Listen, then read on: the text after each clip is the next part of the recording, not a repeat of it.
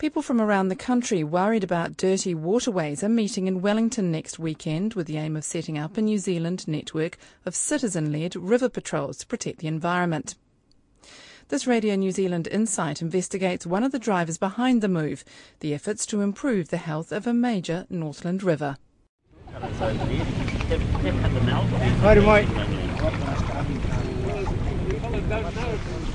On a sunny Saturday morning in February, a small fleet of kayaks and a Pennsylvania riverboat are launched on the murky brown waters of the Wairua River, west of Whangarei. Among the paddlers are local kaumātua, Green MPs Russell Norman and Eugenie Sage, a Whangarei District Councillor, a farmer from upstream, a couple of reporters, and the man who organised the kayaks, the kai and the portaloo, Milan Ruka. For months he's been urging anyone who'll listen to get their bum wet, as he puts it, get out on the rivers and see what he's been documenting for the past year. I'm Lois Williams, and for this insight I paddled an 8-kilometre stretch of the Wairua, spoke to councils, environmentalists, farmers and tangata whenua about why Northland rivers are so grubby and what they think can be done about it. There's willows and trees everywhere, you know. There's not much left there now. Not much trees left. Heaps of places for the birds to perch and all that, you know. And the water was all. The only time the water was dirty is when they had a bit of a flood. You probably about 2 days and it's cleared up again, you know.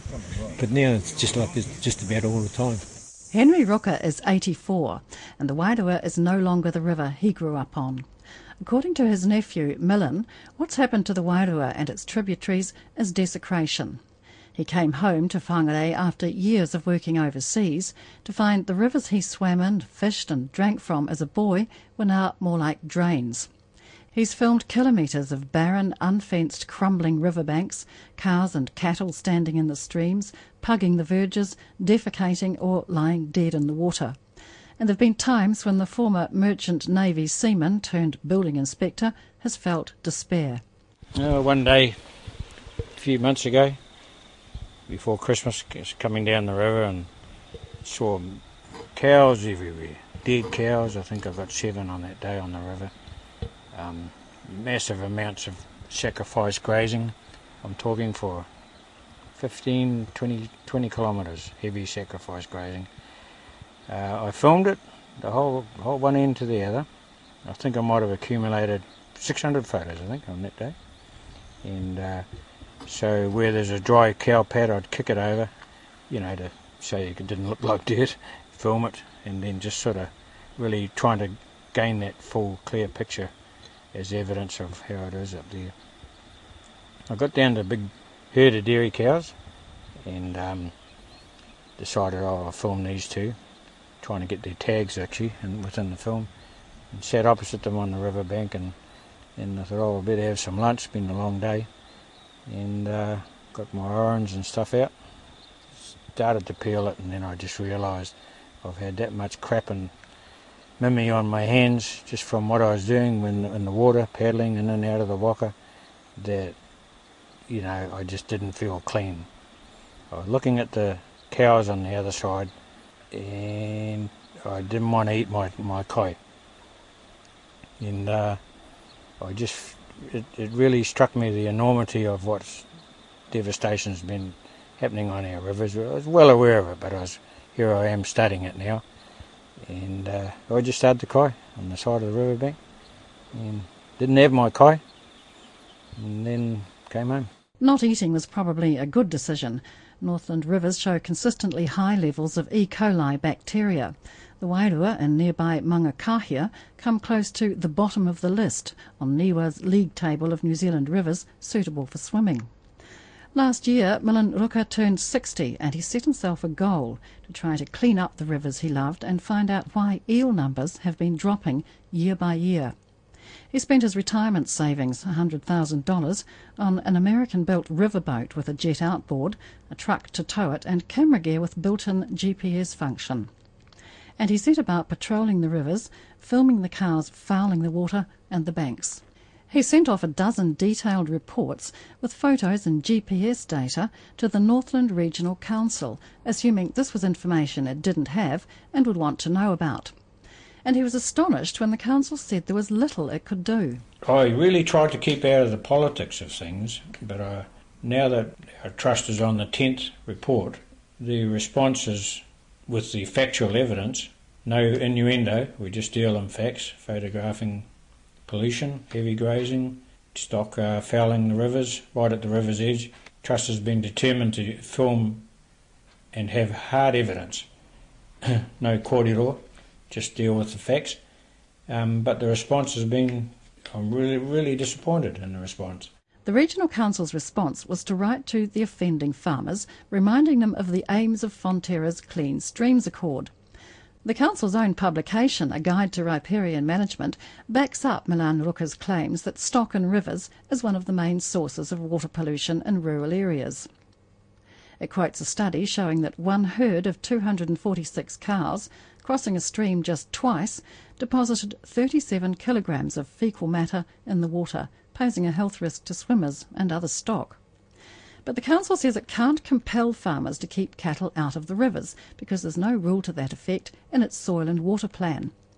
The chairman, Craig Brown, a former dairy farmer himself, last year called repeat offenders who spill dairy effluent arrogant players in an arrogant industry. But he says previous councils have felt it would be too much of an imposition on farmers to make them fence off waterways. Our plans do not allow us to make it compulsory for farmers. We have an old plan, 10 years old. Those plans are all under review. We cannot at the moment force farmers to permanently fence off streams. But because Council has chosen the education path rather than the enforcement path. So if that has to change, then there is a vehicle to do that, and that's by plan change. The Environmental Defence Society, whose lawyers and planners regularly challenge the resource management decisions of councils and court, rejects that argument. The Society has successfully litigated many cases involving water, and it says the Resource Management Act provides councils with all the power they need to keep stock out of water. Its chairman, Gary Taylor, says other councils have found ways to compel farmers to fence, but some, including the Northland Council, apparently lack the will to do so. I think some councils are more professional and objective in their responses than others. A few regional councils seem to be dominated by farming interests, not all of which are negative, I'd have to say. I mean, farmers themselves and farming organisations are moving rapidly to address some of these issues. But some regional councils still have the sort of the old view that, if I'm a farmer on a regional council, I'm not going to prosecute another farmer. And that's ignoring their statutory responsibilities and is quite wrong. Craig Brown says the Regional Council is not ignoring its statutory responsibilities. He says though there are several farmers on the council, it regularly prosecutes other farmers who flout their resource consents for disposing of dairy effluent, and the results have been some extremely hefty fines. But Gary Taylor says what Milanuruka's meticulous reports have shown is that the council is turning a blind eye to the major pollution caused by farmers using rivers and their banks to graze and water stock. He says those reports have provided the Society with enough evidence to take the council to the Environment Court. Well, we've noted the responses of the Northland Regional Council, both in the correspondence with us and in some of the comments they've made in various media. We think they're wrong. We're going to be writing to them and pointing out what we think the correct interpretation of the law is and what their responsibilities are and how practical it would be for them to intervene, and asking them if they agree. And if they don't, then we will go to the Environment Court and seek a declaration as to whose interpretation of the law is right. There is a broader context here that I should just add, and that is that I think many regional councils around the country, since the establishment of the Land and Water Forum, have really picked up their game. Many of them are doing quite well anyway, but I think regional councils nationally have got their heads together collectively around what best practice under the current law looks like.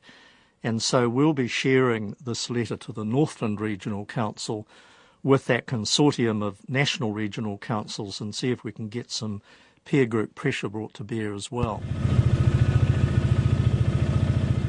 The best practice Gary Taylor talks about might look a lot like Ben Smith's dairy farm on what was once one of the world's biggest wetlands, the Hikurangi floodplain north of Whangarei. Ben Smith and some of his neighbours fenced off their stretch of the Wairua River several years ago to stop cows falling in. It cost him about $40,000 to install posts, a hot wire and water troughs for the cows on a 50-hectare riparian strip beside the Wairua that he leases from the Whangarei District Council. Now, Mr Smith says he's thinking of ripping it all out again and surrendering his lease because the council's just put up the cost of the lease and his rates by about 80% to cover improvements to its swamp drainage scheme, including new pumps and stop banks. But he's taking pleasure in seeing native vegetation return to the riverbanks, including a hebe thought to be extinct. And he says he'd be doing more planting if he had the time and the money. Like the cabbage trees, a classic thing that could be planted here quite, easily. And we need, on a floodplain, we need a tree that has its leaf system at the top and, quite a thick stem all the way through. And that's why the cabbage trees are surviving down here. All those ones there are wild, and that's 10 years now they've popped up. And there is that many cabbage trees in there that we've got our own little nursery there. But 30 kilometres downstream there's not a fence in sight, and a different sort of farmer makes an appearance. An older couple who roar up on a quad bike to check out the kayakers find green MPs inspecting cowpats on their riverbank. The MPs are distressed to see a bubbling spring clouded by cow dung running into the Wairua. That doesn't look like anything to me. Because we've just had 50 mils of rain. I don't know, come down in another week if we haven't had rain and it'll be clear. We're going to fence it. But I'm not going to plant it at my cost. If you people want to come and plant it on the weekends for me, I'll fence it. Well, we'll fence it because we have to. End of story. Sorry, no. You've generated quite an income off using this land. Sort of putting something back. What do you mean I've generated quite an income? I had to pay for it. I didn't get it for nothing. No. Well, there are costs to the river from the farming here. What do you mean cost? Well, it's the community that bears the cost of dirty water and the river, and Milan's mokopuna who can't go swimming in it. Yeah, but it flows through the logging trucks spitting fumes out on the side of the road as they cross the bridges. The eels still come. Go and ask Peter Hemera. We let them in. They come down here. They catch heaps of eels. We get truckloads of Marys here from March to May until 12 o'clock at night. Get them.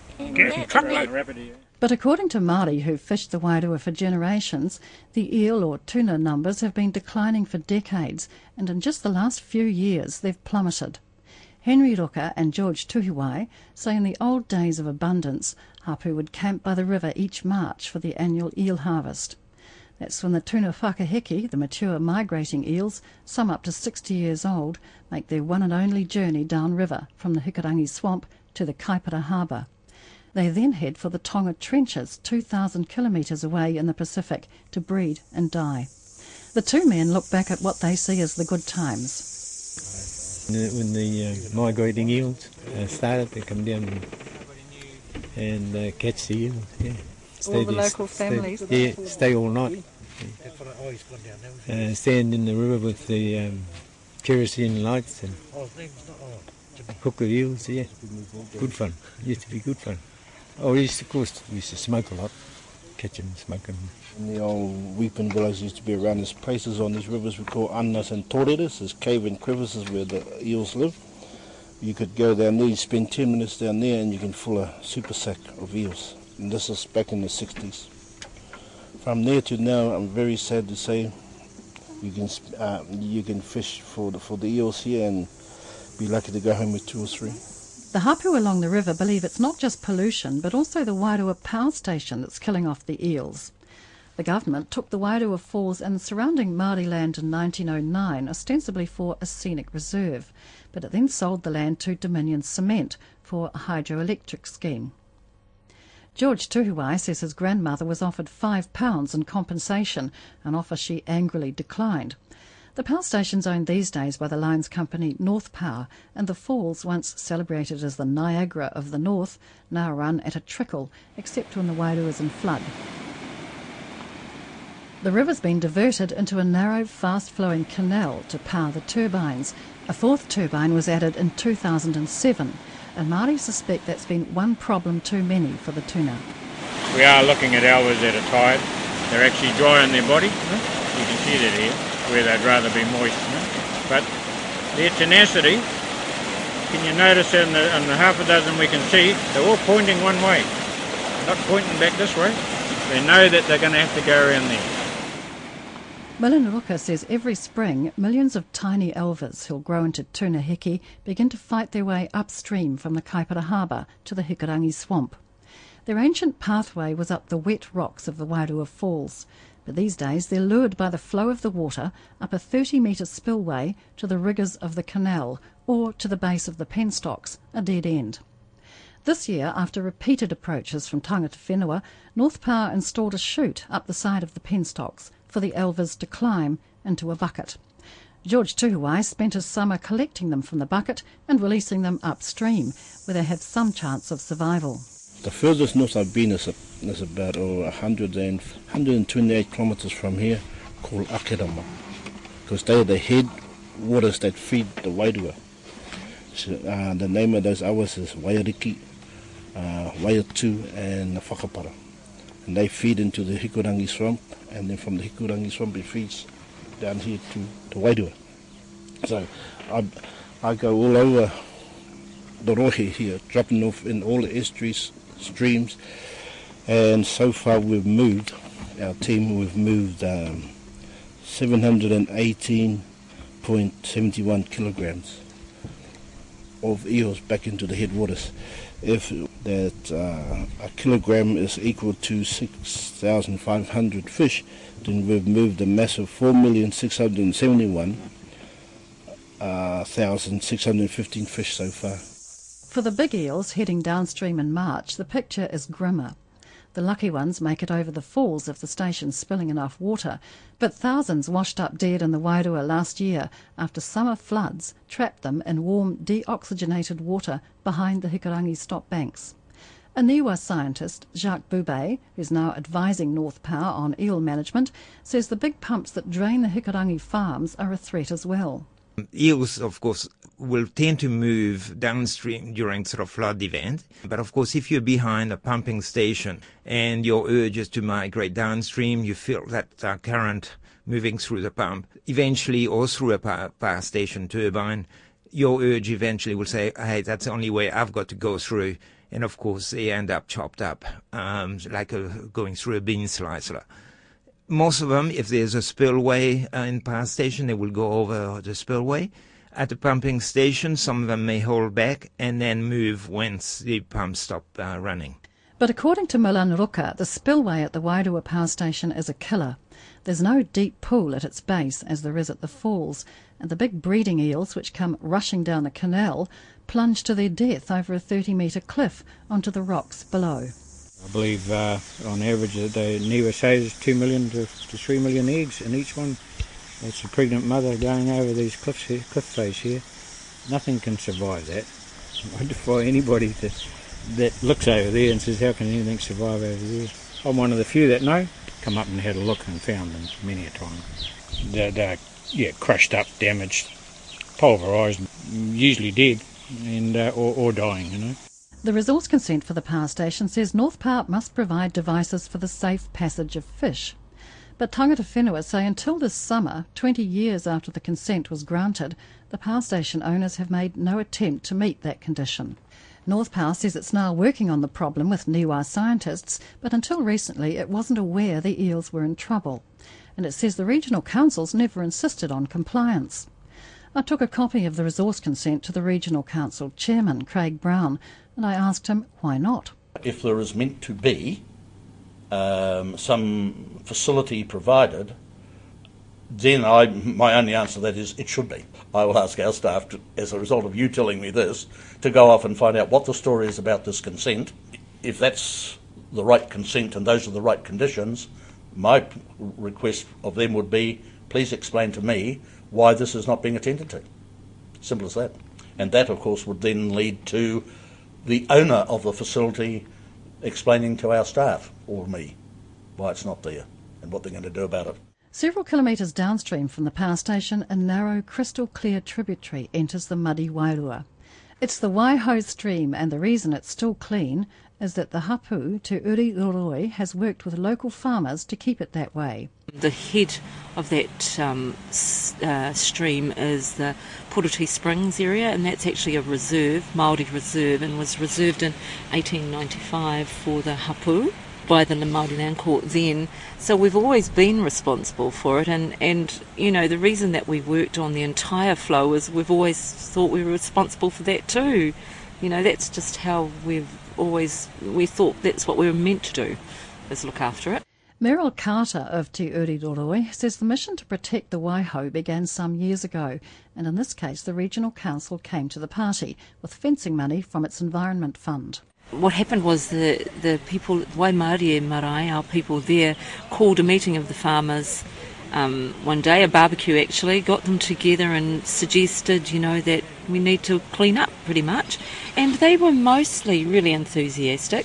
And the best part was we had started a relationship with Regional Council, so we were able to make funding applications on behalf of those farmers through the Environment Fund at Regional Council. So the hapu people did that on behalf of the farmers, and so most farmers were funded to fence. But despite its original ownership of the springs and its caretaking efforts on the Waiho and the Wairua, the hapu has no control over who gets to use or sell the water. The Regional Council determines that, and it recently reallocated water rights to the springs and the stream for 35 years to an irrigation company, a water bottling company and the Whangarei District Council. Meryl Carter says the Poroti people are mostly very poor and would benefit greatly from an industry based on their ancestral waters. But she says the Resource Management Act doesn't recognise any Māori rights over the water, and they've now lost their chance of exercising them for another 35 years. The hapu are now taking their case to the Waitangi Tribunal, joining the New Zealand Māori Council's claim on water that was lodged last month. Ownership is not a word that people want to hear. But, you know, we know about many instances around the country, European landowners, all kinds of landowners, that sell water. You know, they sell their water. And look, even the water company is selling that water. So is the bottling company are going to sell that water. So how can you say that they don't own it if they're selling it? It's like a proprietorial right, as that's the latest term, is it's their property, so they can sell it. Even further downstream, the groups working to restore the mighty Kaipara Harbour to health are applauding the efforts of the Whangarei River Patrollers. Leanne Mackey is a marine biologist working for Te Uri Oho, who are leading the campaign, aiming to fence off coastal farms and plant 2 million trees by 2015. Ms Mackey says everything that comes down the Wairua and then the Wairoa flows into the Kaipara Harbour, the ultimate catchment for 50% of the Northland region. And the harbour that once teemed with life is now under threat from sedimentation and an excess of nitrogen, phosphorus and farm chemicals. She says if that kills off the remaining seagrass in the harbour, the West Coast snapper fishery will go with it. Well, the evidence that's come about is vital to that fishery, commercial fishery. So they've found that, you know, the majority of juvenile snapper come from the Kaipara Harbour, particularly subtidal seagrass habitats and structured habitats in the Kaipara. Yeah, so the Kaipara plays a vital role to that commercial sector. Mulangaroka says since he began his river patrols last year, he's seen some horrible sights, but he's also been given hope to believe that times are changing. The Whangarei District Council's decided to make fencing and planting mandatory on all its riparian land in the Hikurangi swamp. The government has also announced a grant of $8 million to clean up 4 of New Zealand's most badly polluted rivers, lagoons and wetlands. And Fonterra is about to make fencing of many streams compulsory for its suppliers. The Land and Water Forum is bringing together all the groups with an interest in freshwater quality to reform the way it's managed. But until all the rivers run clean, Milanuka believes it's going to take the efforts of everyday people with kayaks and cameras to hold landowners and the authorities to account. I spoke to a farmer on the phone there a few weeks ago, and well, this is what he said. He said he bought his 6th farm on the swamps up there, but he didn't know the name of the river that they all border onto. I think, farmers are the backbone of the country, that's for sure. We need them, that's what's keeping us going through these hard times. But we just got to get them to recognise that this river here, all rivers in their backyard, all flow on to, they're part of life. If we don't have those rivers, we've got nothing. Milanuka aims to spread his message at the inaugural meeting of Environmental River Patrol's Aotearoa. I'm Lois Williams, and that's Insight for this week. If you'd like to contact us, you can send an email to insight@radionz.co.nz or a tweet to rnz_insight. The program was written and presented by me, Lois Williams. It was produced by Philippa Tolley. Technical production was by Colette Jansen.